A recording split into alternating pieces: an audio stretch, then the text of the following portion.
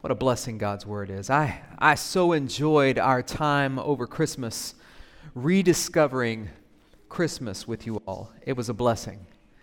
It was the most resources that we have provided as a church family for Advent, and we were kind of all in with Advent. And with the devotional readings, my family felt connected to many of you, even though you weren't in our homes for our family worship times. It was a wonderful season to stay connected to Advent. We joined with evangelical and gospel preaching and revealing churches all over the country, preaching that series as we preach through our Advent time together and preaching similar texts, and it was just a blessing. This morning, I'd like to continue to look at the timeline of young Jesus, if you will.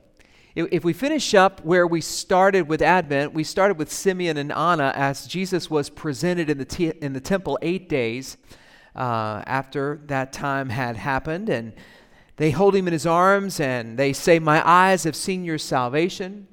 So we know that happened after he was born. In fact, we know the shepherds came to Jesus as a babe in a manger. The Magi came to him when he was a young child. And then last week, Mark Pesker said, "We know when they came, but when did the drummer boy show up? I don't know." But today we find ourselves Jesus progressing into a young boy. The main idea this morning will come from that phrase that Jesus uttered. It's rendered one way in the ESV. We'll look at it rendered a little bit differently in the King James and see why it's nuanced that way from the original language. But it's this thought of being about our Father's business and what that meant for Jesus in that moment. But I want to work through the text as we do and get there. I hope that it will be a blessing to you. I think we'll be challenged this morning to never underestimate a child's immediate kingdom value, not just their future potential. I think also we're going to see a lesson here for all of us, no matter what age or what our socioeconomic status is. Let's work through the text. If you've got your Bibles there, open them up to Luke chapter number 2. Just when you thought you were done with Luke 2 for Christmas, I want to revisit some of this. Let's look at those first couple of verses. I'm going to give you some notes to write down, as we often do. There's a handout in the back where you can make some notes on the back. They should fit right in your Bible pretty well. Or you can take notes online if you're one of those folks that wants to do it that way, following along on YouVersion or our church app. The first thing I would have us notice as we work our way toward this phrase, about my Father's business, is in verse 41 and 42. I want you to look at the committed family that's here. There is a committed family. They're going up to Jerusalem. You see it there at the year of the feast of the Passover. And when he was 12 years old, they went up according to the custom. Now, this one-day feast of the Passover was followed by the 7-day feast of unleavened bread. We've talked about that before. It's sometimes the whole event is referred to as Passover. It wasn't culturally necessary for women and children under 13 to attend the Passover, but they were allowed. A child of 12 was permitted, in fact, as a son of the law to take part in this sacred festival. Joseph and Mary weren't just committed because they chose to have a child. In fact, the Bible says that Mary was a virtuous woman and Joseph was a man of mercy and integrity. We know that. The Lord honored them, chose them, has called them for a greater kingdom purpose. But they're committed to the Lord even as a family. Do you see it? They are on their way to do the things that you're supposed to do when you're committed to the Lord as a family. They're going to the house of God together. They are all in, and not just because they are the earthly parents of the Christ child. All in, giving God their all. We're going to take a note of a couple of things. I'm going to give you a few thoughts that popped into my head as I was studying this, some things that reminded me of from the Old Testament and other narratives. And then we're going to land at that about my Father's business. It reminded me of Hannah in the Old Testament. Remember Samuel's mom going to the temple? She had prayed and prayed and prayed for God to give her a child. God gives her a child, and then what does she do? She goes to the temple and gives the child back to God. She's basically saying, all that I have, give I thee. She's offering God her all and it was a priority. Contrast that with Jesse in the field. Remember Jesse? When Samuel later would come as prophet to find the sons of Jesse, what did Jesse do? Jesse paraded his best in front of Samuel and said, here's the best I have to offer. And Samuel said, this might be your best, but is this all you have? Are these all your sons? You see, sometimes I think we want to give God our best talent or our best thing that we have. And God does want our best, yes, but He's more interested in our all.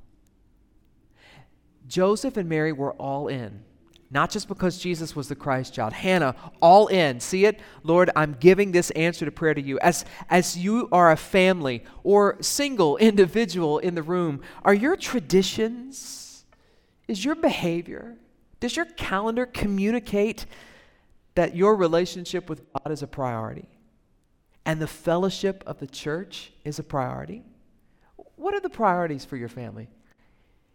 If your kids, if I can talk to families with kids, we're asked, what are the things you will not miss? What will they say there? Is church on the list? Church gathering? Bible study? Family prayer? I don't know. I don't say that to browbeat anybody or shame anybody. I'm just saying it's interesting to note this committed family going to do it. You know what? Here's the thing. If anybody had a pass, they probably could have gotten one. I mean, it was Jesus, right? Did they really need to do anything? He was already Christ. But they still went to church, even with Christ as a child. There are no perfect parents. Only perfect kids can demand perfect parents. But here we see this family committed. The second thing I'd have you notice is the crowd of followers. Now, if I ask for a show of hands, I don't know how many of us would truthfully admit to leaving our children behind somewhere. I will tell you that the more kids you have, the more likely that is to happen. I just happen to know a ministry family that it's happened to at least once, and I'll stop saying that. But here, I want you to notice the crowd. When the feast had ended, they're returning, and the boy Jesus stayed behind, supposing him to be in the group. Do you see that in verse 44? They went a day's journey. And then they couldn't find him, verse 45. They returned to Jerusalem searching for him. The scramble of getting on the road, an interruption to the routine, a forgotten head count, but Mary and Joseph actually lived through leaving your kid behind. And wow, not just leaving your kid behind, but it was Jesus. This is not a reflection on their bad parenting, though. I want to walk you into the custom of the day for just a moment. But it's worth noting here that a 12-year-old Jewish boy in this day was not like a 12-year-old American or Western kid. This was like a mature 15 to 17-year-old boy who had had a job for about 8 years at this point and had been explicitly schooled almost exclusively in the law for 8 years. He could quote most of, what was at the time, the Bible. You with me? 12 years old, a little different from our 12-year-olds today. All the 12-year-old guys in here are awesome, I know that, but I'm just saying, other churches, right? He would have already been well-trained. Josephus estimates that there were roughly 3 million people, there could have been up to 3 million people journeying into Jerusalem for this feast that day. It was customary and reasonable for Mary and Joseph to think that Jesus was in one of the crowds. You see, there was a crowd of men that would journey together, okay? Men included 13-year-old boys and up. And then there was a crowd of women and children that would journey separately. 2 crowds from a town going to Jerusalem and coming back. 12-year-old boys, at this point in their life, got to run with either crowd. Do you see that? Because they were kind of in training in this period of transition. So I'm sure when Mary looked back and saw that Jesus wasn't with him, she thought, oh, he's probably with his dad. And they journeyed for a day. And the dad, knowing Jesus wasn't around, well, I guess since it's his last trip with his mom, he's probably with his mom. That's presupposition, but the 2 crowds, it would have not been impossible. Do you see what I'm saying? For them to think that Jesus was with the crowd, the group is the word, but not necessarily right next to them. It's pretty awesome here that they get about a day's journey and then go, wait, where is Jesus? And then they start looking for Jesus. Then they travel. We'll see him traveling back in just a moment. This thought of not knowing that Jesus isn't with you, it's a little different for us today, but it made me think of Samson. I don't know where your mind goes, but my mind went to Samson, who, when Delilah had tricked him into giving up that secret, that Nazirite vow, then Samson says in Judges 16:20, he wakes up, she says, "The Philistines are on you, Samson." She's cut his hair. And he says, "I'm going to go out at other times as I have and shake myself free." And then some of the most haunting words in Scripture, it says, "But he did not know that the Lord had left him." Wow. Contrast that with Moses in the Old Testament, who with the people of God in Exodus 33 said, "Lord, I won't go anywhere without your presence." Shane and Shane did a version of a song on that I love. It says, "If your presence goes, I don't want to stay. And if your presence stays, I don't want to go. I need you." Here's a question for you, a little bit of application. Are we making assumptions about Jesus based on the crowds that we see? Or are we in his presence ourselves? Something to think about. I want you to notice this focus that happens in the next couple of verses, a concentrated focus. They get about it. Mary and Joseph get after it. Now, they're about a day's journey away. It's unlikely that they search for 3 days. That's not what the text says. They're about a day away, so they're day one, and then they turn around and go back. It takes them a day to get back, and then that third day, they find Jesus in the temple, astonishing those around him, probably in one of the porches of the court of women in the temple there, where the schools of the rabbis were held, and the law was regularly expounded. Here's 12-year-old Jesus expounding on the law.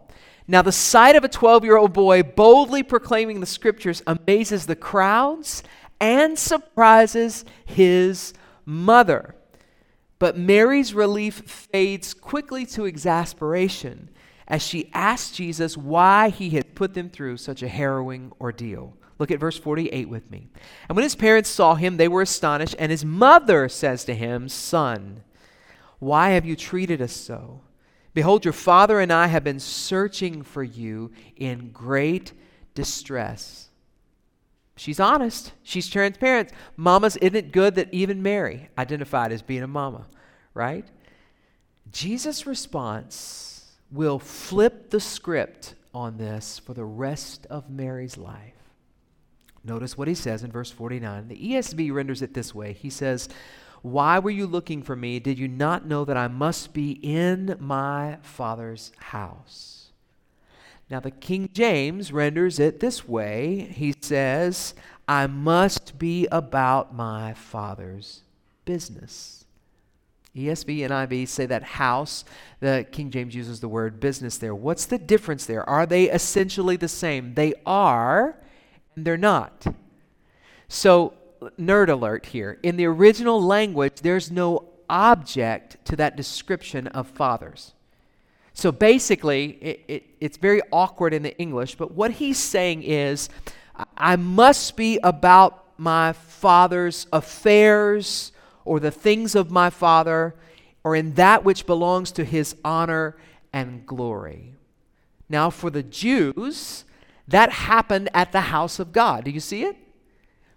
For us today, I don't want you to unnecessarily narrow that to mean that being a Christian and doing churchy things is just showing up at church when it's time to worship. That's not the explicit commands here. Jesus is saying, I must be about my Father's business, which includes being at the house of God when it's time. His parents had loved and had trained him for this moment, and he's killing it. I mean, he's doing what needs to be done. The Westminster Shorter Catechism asks the question, what is the chief end of man? And many of you know the response. It's a beautiful response. To glorify God and enjoy him forever. His parents had loved and trained him, not with the Westminster Shorter Catechism, but they had equipped Jesus with the training of the law, even to do this thing as a human boy. Contrast that with some of today's seemingly noble parenting tasks. Tell me if these are some of your parenting goals. Don't lean in too heavily. I want my kids to develop special skills. I want my children to be psychologically well adjusted. I want well-behaved children. I want my kids to have a good education. I want them to have a better job than I have. And for Christians, we want our kids to get saved, and we want our kids to come alive and be animated during our family worship times. Some of us just want to control our children with no real goals at all because it's fun to be in charge. As tempting as some of these sounds as ultimate goals for our parenting, Ted Tripp reminds us in his stellar work, Shepherding a Child's Heart, listen carefully, like Old Testament Israel, you too are subject to the powerful influence of our culture. Like Israel, we must reject the things in culture that are abhorrent to Jehovah God. Jesus responds in this moment by declaring that this father-son relationship trumps every other relationship in his life. You know, we sing the song, Mary, Did You Know? I've seen a lot of memes go after it like, yeah, she did. Stop singing the song. Stop asking the question, right? No? Nobody else sarcastically responding to that? You've heard it, right? The song is a beautiful song. But if you think about it, and after you've heard it for 27 Christmases, as I'm imagining Pastor D has probably been exposed to it time and time again, and others, you go, I think, yeah, she did. She emailed me, Mary texted me, she knew, right? But here, Jesus is basically saying, Mary, did you know? Now here it's asked appropriately, did you not know that this is what I'm supposed to be doing? Mary knew the time was coming when she'd have to let him go. I don't think she expected it to come so soon. It shocks her into this painful awareness. Their relationship reaches a turning point. The bond between devoted mother and son, divine son, is fundamentally and forever changed. You moms know this of teenage boys. There's a change that comes. There's a change that comes. It's a natural change. It's this is going to sting moms. Love me through this. It's a good change. It has to happen that way for them to become men. It's still painful. This is not just that. This is shifting into that office. It occurs to me this sense of fearless abandon to God, almost without regard for anything else going on around you. David had this when he was on the threshing floor and wanted to give an offering to the Lord, and one of his subjects said, hey, take what I have and use what I have, everything, burn the whole place. You can have all this, you can take it, you're the king, whatever you want is yours. And he says, no, I can't pretend to give God something if it doesn't cost me anything. You see, David's title wasn't enough to make an offering. David's function wasn't enough, he knew, to satisfy a reasonable offering to the Lord. He said, I've got to have some actual skin in the game. It's got to cost me some, hate to go here on the 27th, but money. I want to fund this offering where it costs me something. Peter and John, knowing full well the council of leaders would persecute them if they continued to preach in Jesus' name with this almost reckless abandon to things around them, says, we can't even speak if we don't get to use the name Jesus. Following the Lord will cost you something, and Jesus knew that it would cost him everything as a man. It's costing him even at 12. Final observation about the family, and then we get to application on about my Father's business. Verses 51 and 52. Last two verses there. And he went down with them, Jesus goes down with them and comes to Nazareth, and he was submissive to them. And his mother treasured up all these things in her heart. And Jesus increased in wisdom and stature and in favor with God and man. Boy, that's a throwback to Proverbs 3. That we opened with. It's also a throwback to 1 Samuel 2, a description of Samuel. Very same language is used there. Even though Mary and Joseph had a moment of not understanding and they were frustrated as parents, they depart as a united family. It's interesting to me that Luke notes that he was submissive to them. Watch this. He's honoring his earthly parents and his heavenly Father. Both are possible. He wasn't conflicted in his submission. Mary keeps all these things, treasures up all these things. She holds these things dearly, deep within herself. It reminds me of verse 19 in the Christmas account, and Mary pondered these things in her heart. It's one of Ashley's favorite verses. Can I tell you what I'm praying for some of you at Grace Covenant this year? I'm praying that the Lord does something so special for you in your Bible reading time when it's just you and the Lord. So special for you when you are pouring out your heart to God in prayer. So special for you when you are worshiping the Lord when nobody's watching, that the Lord and you have a special moment that you can't even post about. All you can do is treasure it deep within your heart. It's too personal. It's not for publicity.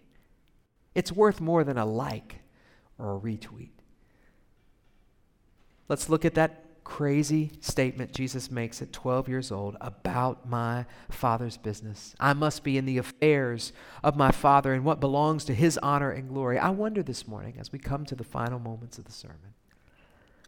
Here we are, sandwiched between the close of a historic 2020 and the approaching 2021. Would you be willing to seriously consider just a few questions from this text in light of what we're reading? Before we make it personal, let me ask something about Grace Covenant Church, about our children and our students. I started with it at the very beginning. Are young people potential disciple-making disciples? Or did Jesus hold them up as capable, functioning spiritual beings in need of our full attention and best efforts?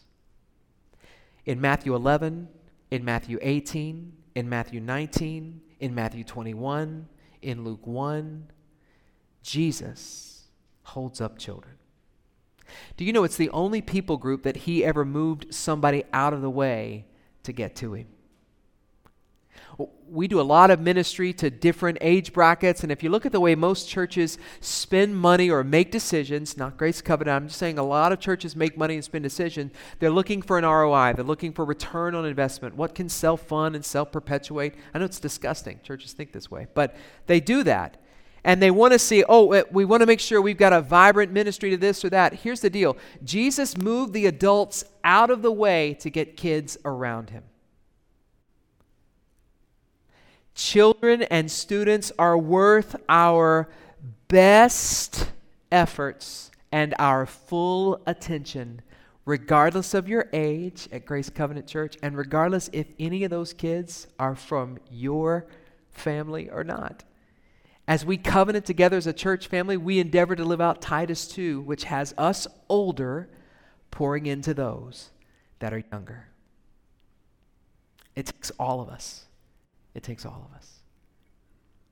Now, let's make it personal. About my Father's business. I think if we ask the question, what is the Father's business for us this morning? I think we have to start by looking at what Jesus did and recognize it's at least what Jesus displays here. Let's start there. If we follow Jesus at 12, we see the first thing. He was at the temple. The pre-pandemic metrics showed us, church pastors, that faithful, sold out, committed, all-in church member attendance meant that they were present 70% of the time. Now, if I could go back in time and talk to pastors about 20 years ago and say, in 20 years, you're sold out, 100% all-in people, what that's going to mean for you is that they're here 7 out of 10 Sundays. They're going like, oh, no, that means they're backslid. Now, not here. I'm just saying that metric has changed. Why? Because of affluence, people can travel more easily, people are taking family trips more, business travel is a part of that. There are all kind of reasons. I'm not saying you love God less if you miss it. That's not at all what I'm saying. I'm just bringing your attention to a present reality. Now, the current projections based on the global pandemic, are you ready for this? Show that 25 to 30% of those who were attending pre-pandemic won't ever be back to church. And it's not because they're watching the stream. They're done. They were looking for a door, and the pandemic gave them one. Now, we can analyze that data if you want to. I've spent some time doing that. Here's the question I have for you. Here's the only thing I would ask for those of us. Is it easy for you to miss gathering together with God's people? I hope not. It shouldn't be. Regardless of your preferences, we are commanded in Scripture not to forsake the assembling of ourselves together to worship. The assembled church, the called out ecclesia in the New Testament, is a gathered and called out body. Now, some of you, because of this incredible circumstance that we have, are watching faithfully online, and I am so incredibly grateful for the tool, and we're going to continue online ministry. It's going to get better in the days ahead, God willing. We're going to continue to minister to people across the street and around the world as Grace Covenant Church. That's what we do. It's who we are. But you ought to long to be here when you're not, to be with the body when you're not. Not as beautiful as this building is, as special as this building is, it's not about the building, it's about us being together. Jesus was at the temple, and it matters. The second thing I'd have you notice is that he was engaged in conversation centered on Scripture. Most conversations that happen within seconds of the praise be to God on Sunday mornings are so disconnected from the content of the previous hour. In fact, Alistair Begg, one of my expositor heroes, refers to this, watch this is tough, not me, somebody else said this, as a pagan and potentially demonic distraction. Do you find it easier to talk about anything other than the Bible with your brothers and sisters? If we're going to be about our Father's business, we need to show up at church, I think, and we need to have conversations about how the Lord is speaking to us in His Word. The third thing I would note here is that he was focused on the affairs of the Father. In this age of attention grabs and myriad distractions, it is difficult to lose ourselves in worship. But my stars, isn't that what we need? Don't we stand the most in need of this hour and this day, that we would gather together? This hour that we have together is not much. It's not enough to fill up your tanks for a whole week. We are leaky people.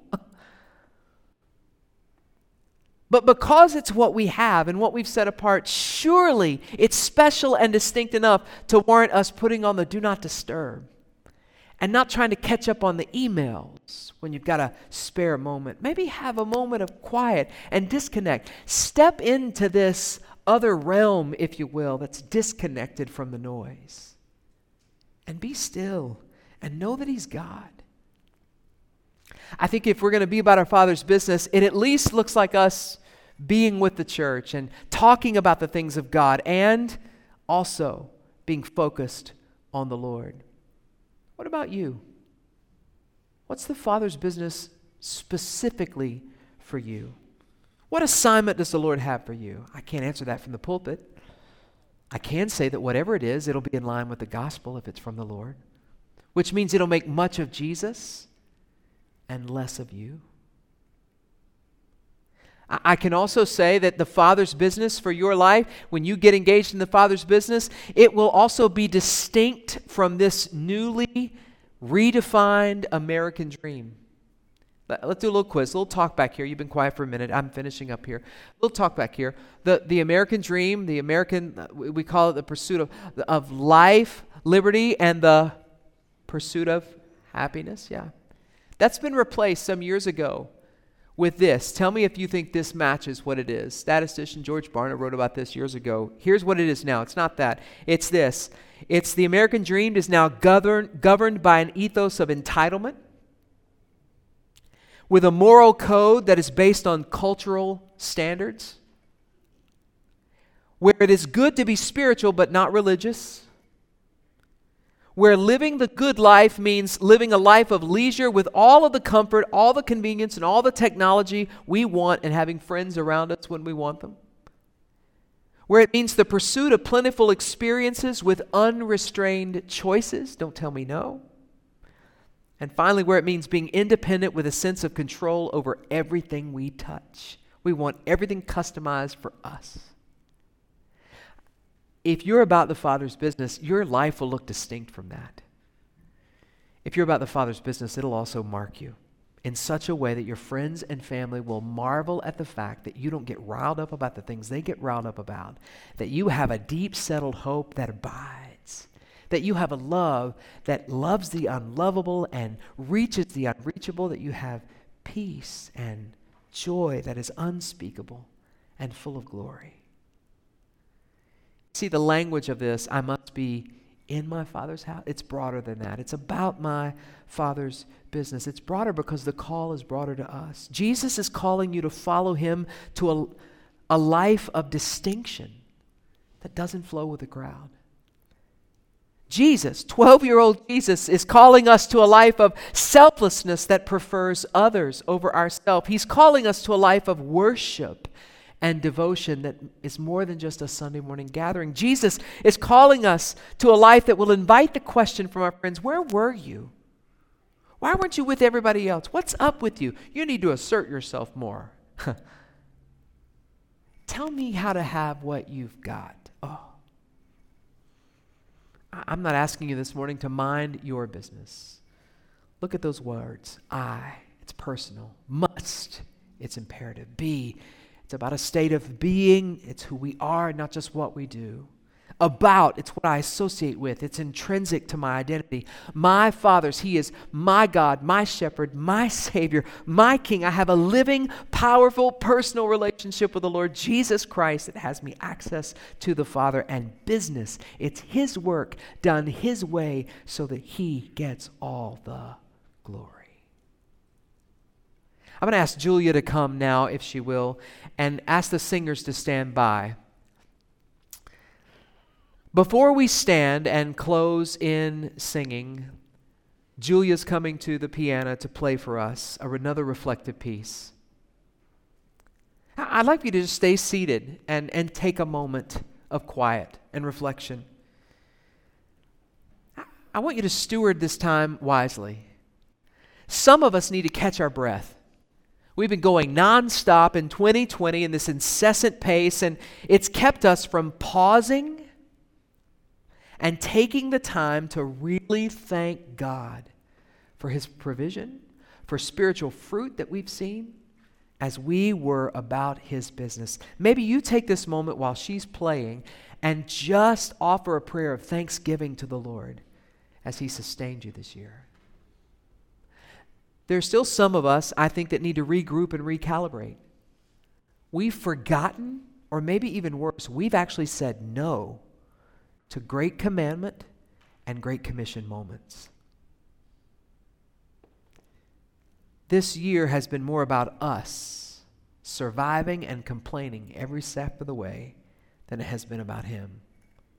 Consider using this time as an individual or family and repenting, asking the Lord to forgive you and restore the joy of your salvation so that you might be about the Father's business.